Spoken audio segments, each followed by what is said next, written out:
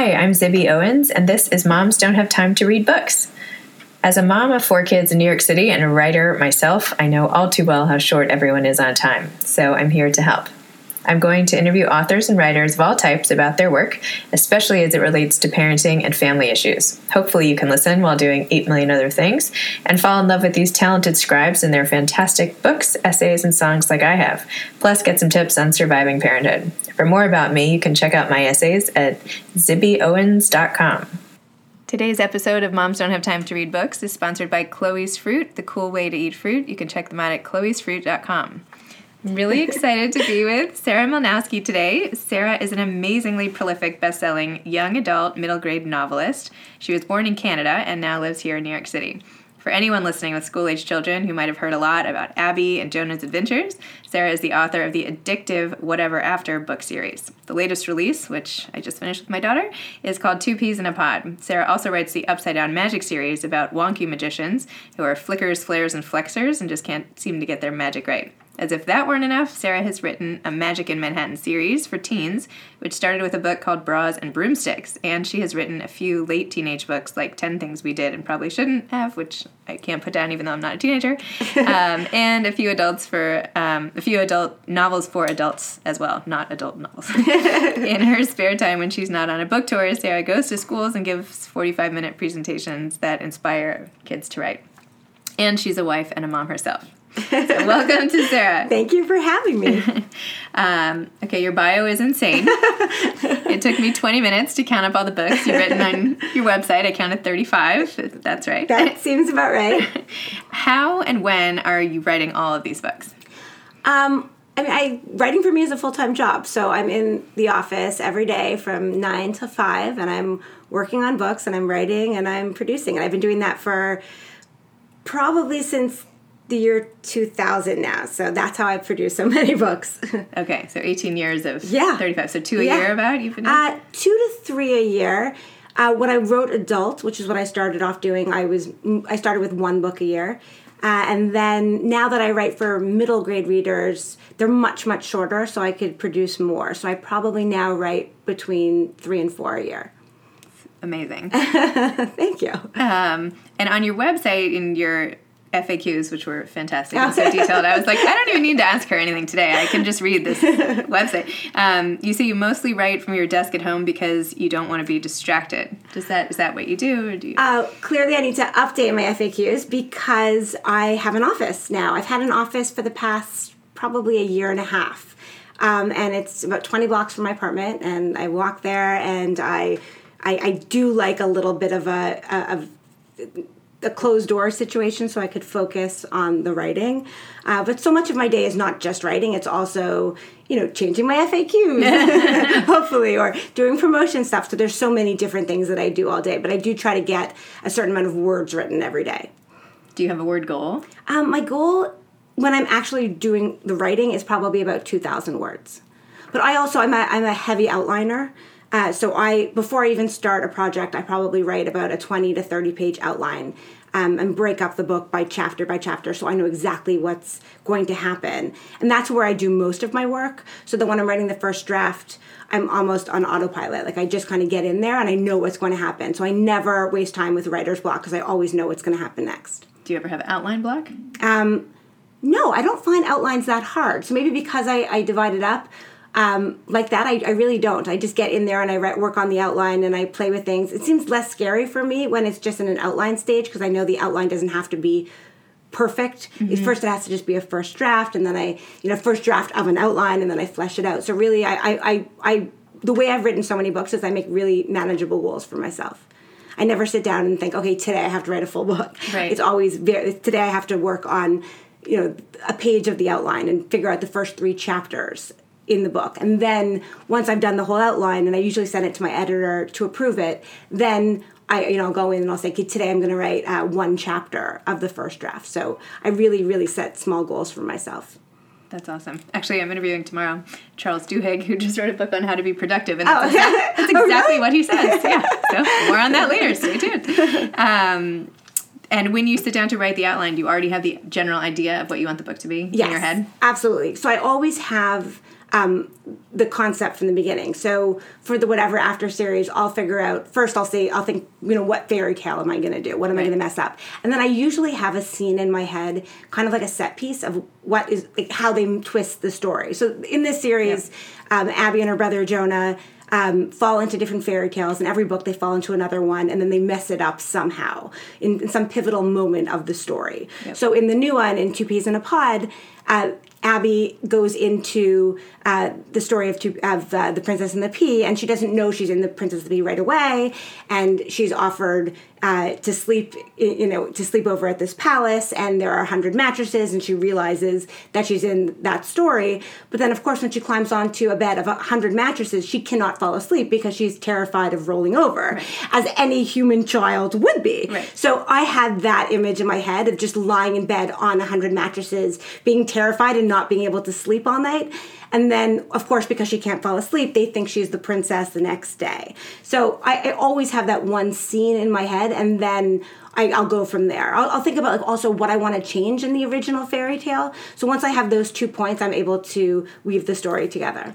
I love how Jonah was like, why are you more afraid to fall up high as down low? You never fall out of your bed normally. It's the same size. Right? I was like, True, but I would still be terrified. Right. Yeah. No, I love how you have everybody go back in time and change things. It's like Bill and Ted's Excellent Adventure, like Back to the Future, where you're like, no, everything, Yes, for sure. So what's with all the magic in all your books? So you have, obviously, the Whatever After, where you change fairy tales, the Upside Down Magic series, which my son, I couldn't even read your latest book because he grabbed it from my hands. Aww. He was so excited to read it and, like, wouldn't put it down. Which, obviously, so many kids are just obsessed with both series in so many different ways.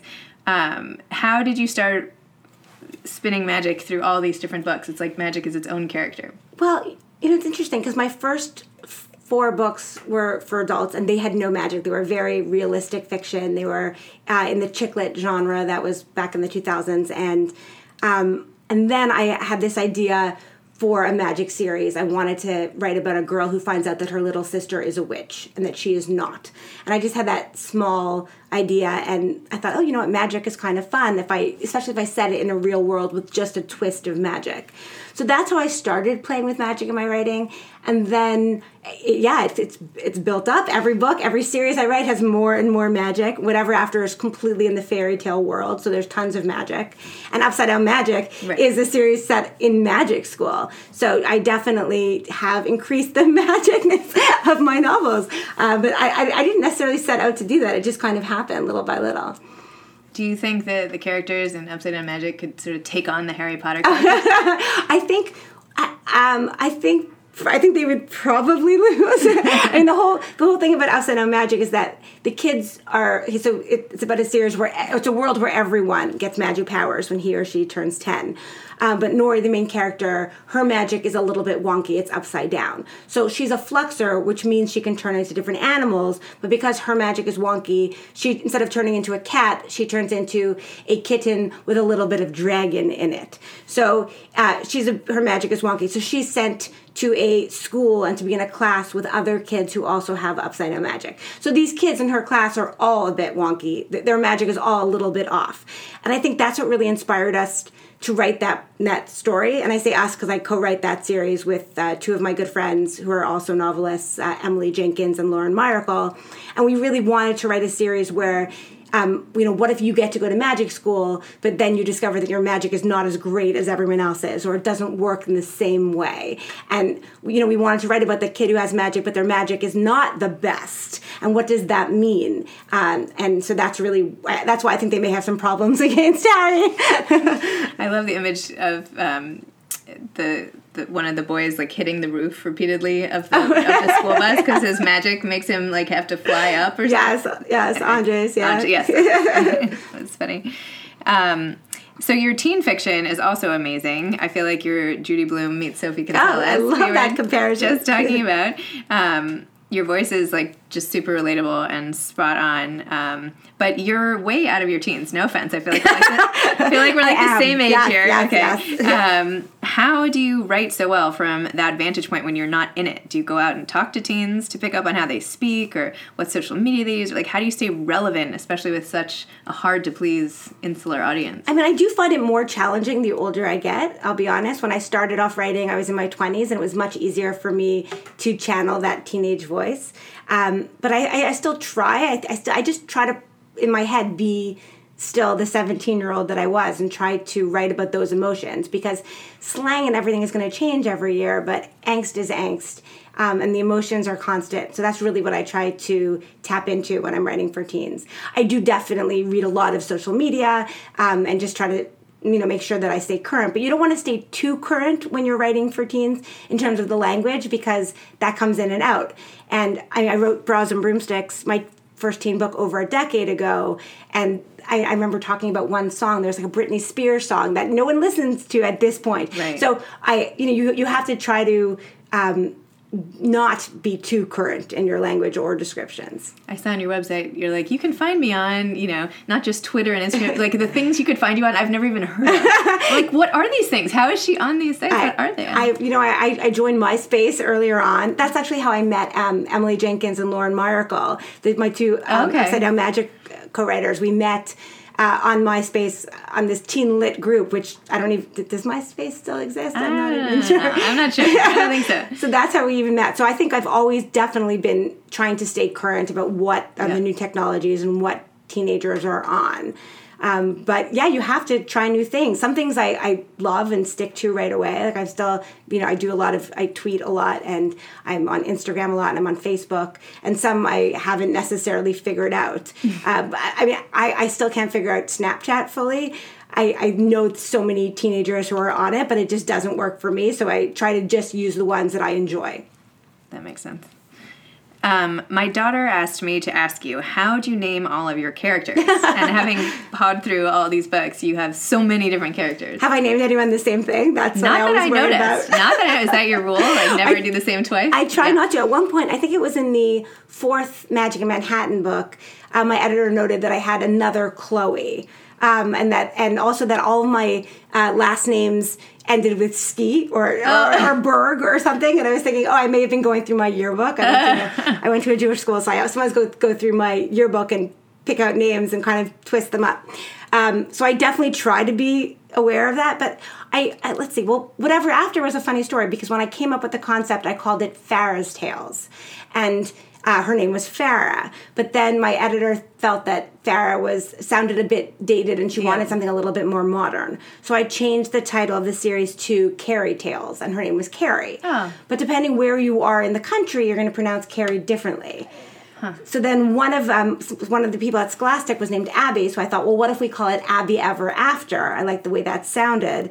And her name became Abby, and then we changed the series name to Whatever After. But at that point, I was sick of changing her name, so I left it as Abby. And the name Jonah just kind of came to me. I don't remember why. Maybe it was someone's kid or something that I thought, that's a nice name, and I just used it.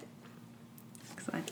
In Two Peas in a Pod, when you rewrite The Princess and the Pea fairy tale, you talked a lot about the qualities you felt like were important in a princess, that you didn't want the princess, like in the old fairy tale, to just be a delicate flower who can't even sleep on a pea, but instead has strength and is also kind and brave, and you show these examples of different girls who are all finalists in the contest exhibiting all of these great traits. Are you trying to take on sort of the Disney princess vibe here and show what you think women and princesses ought to be? Is this some sort of big message, or was it just fun for that part of that book?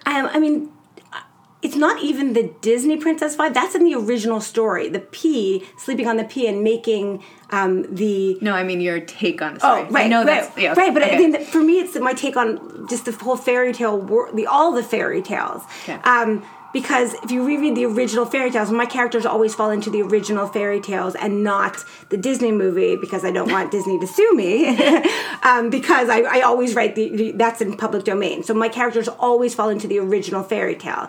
And often the ending of the original fairy tales are pretty troubling. Like the fact that that's how they found a princess They wanted to choose a princess based on who was the most delicate is not the message that I want my girls to have. And that's pretty much the heart of this whole series. Like, when I started writing this, I loved fairy tales. I always loved fairy tales. As a kid, I used to fracture fairy tales also.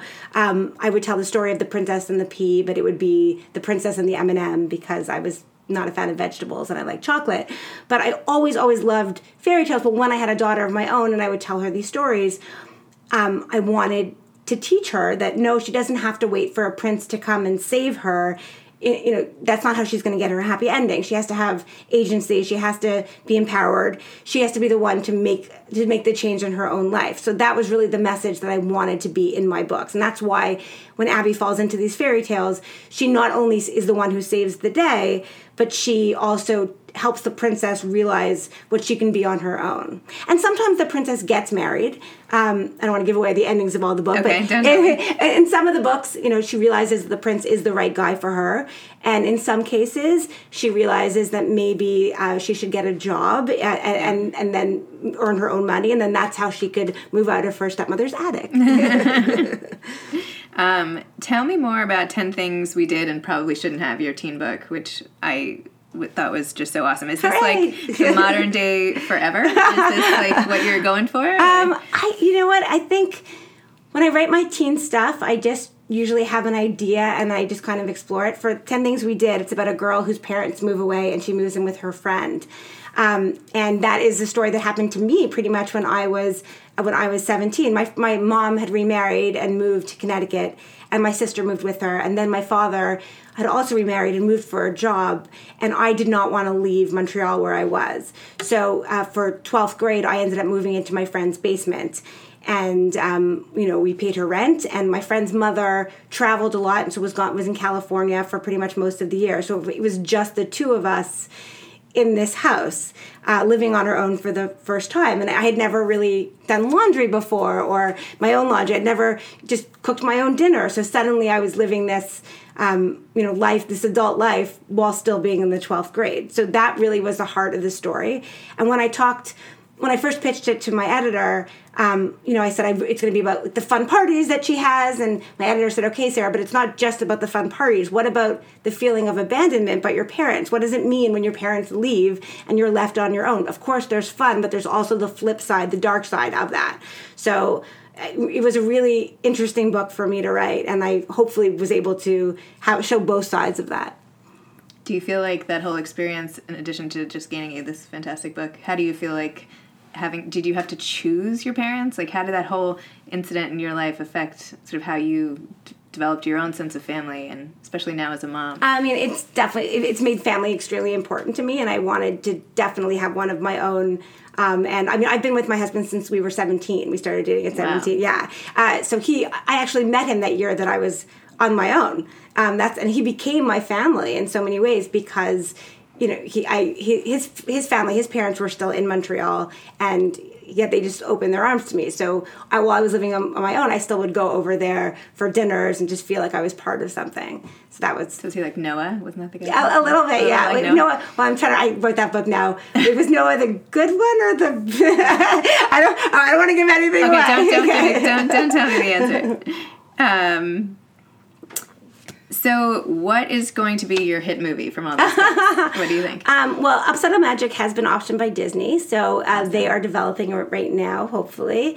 And I don't know. I think what I'd like to do now in terms of next steps is for me to develop some of these books. I have so many books and so many ideas that I really want to see, well, how do they go on television or features or something like that. I really want to spend some time focusing on that now in the future. Do you have one that you can see a main character, you have it all sort of in your head already, or are you just I could see 10 Things We Did as a TV show, I think. I almost went online to make sure it wasn't. Because I was like, I feel like have I seen this already? I hope not. No. I think I like I See London, I See France. That's another book I wrote about backpacking through Europe, and I could see that as a feature. It's about two girls backpacking, and it was a trip that I did when I was 19, I believe. And it was just so much fun, and I learned so much about myself. Also, the theme of being on my own for the first time, I think, is such an important theme in teen literature. So I've written about that in different ways, and I think those make great movies too. Is there anything you wish you did better? So many things. Yes. In general, I always think I could do more than I can, so I'm often late with books and stuff. I just handed in something yesterday, which was probably due about a month and a half ago, so I'm always late on everything, especially with the books. And sometimes I have to bump books a year because I think, oh, for sure I could write 4 books this year, but I can't actually physically write 4 books this year, so I had to push back the companion to I See London, I See France. I sometimes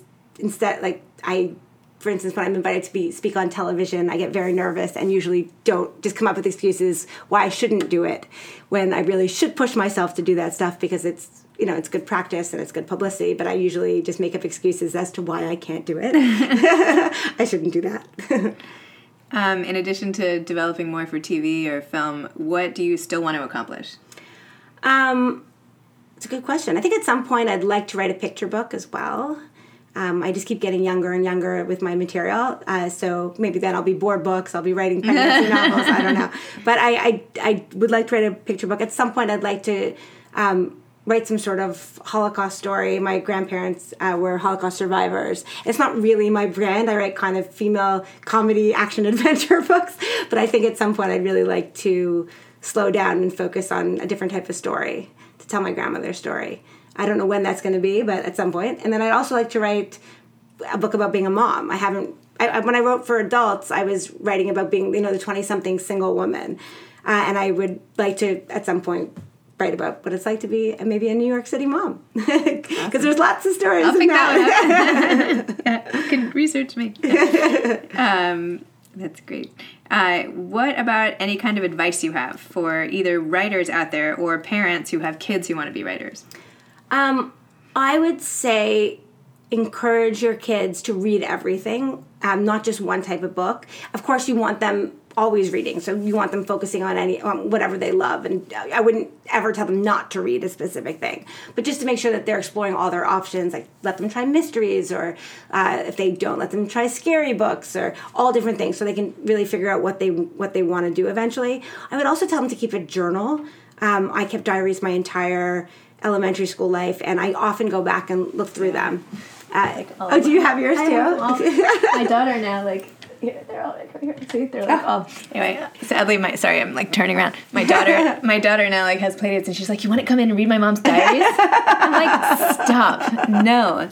I haven't let my daughters read them yet, but I think they'll probably get a kick out of them. How old are your daughters? My daughters are 9 and 5. So I think definitely keeping journals. I always advise that for practicing writing, but also so that they can go back and reread them later on.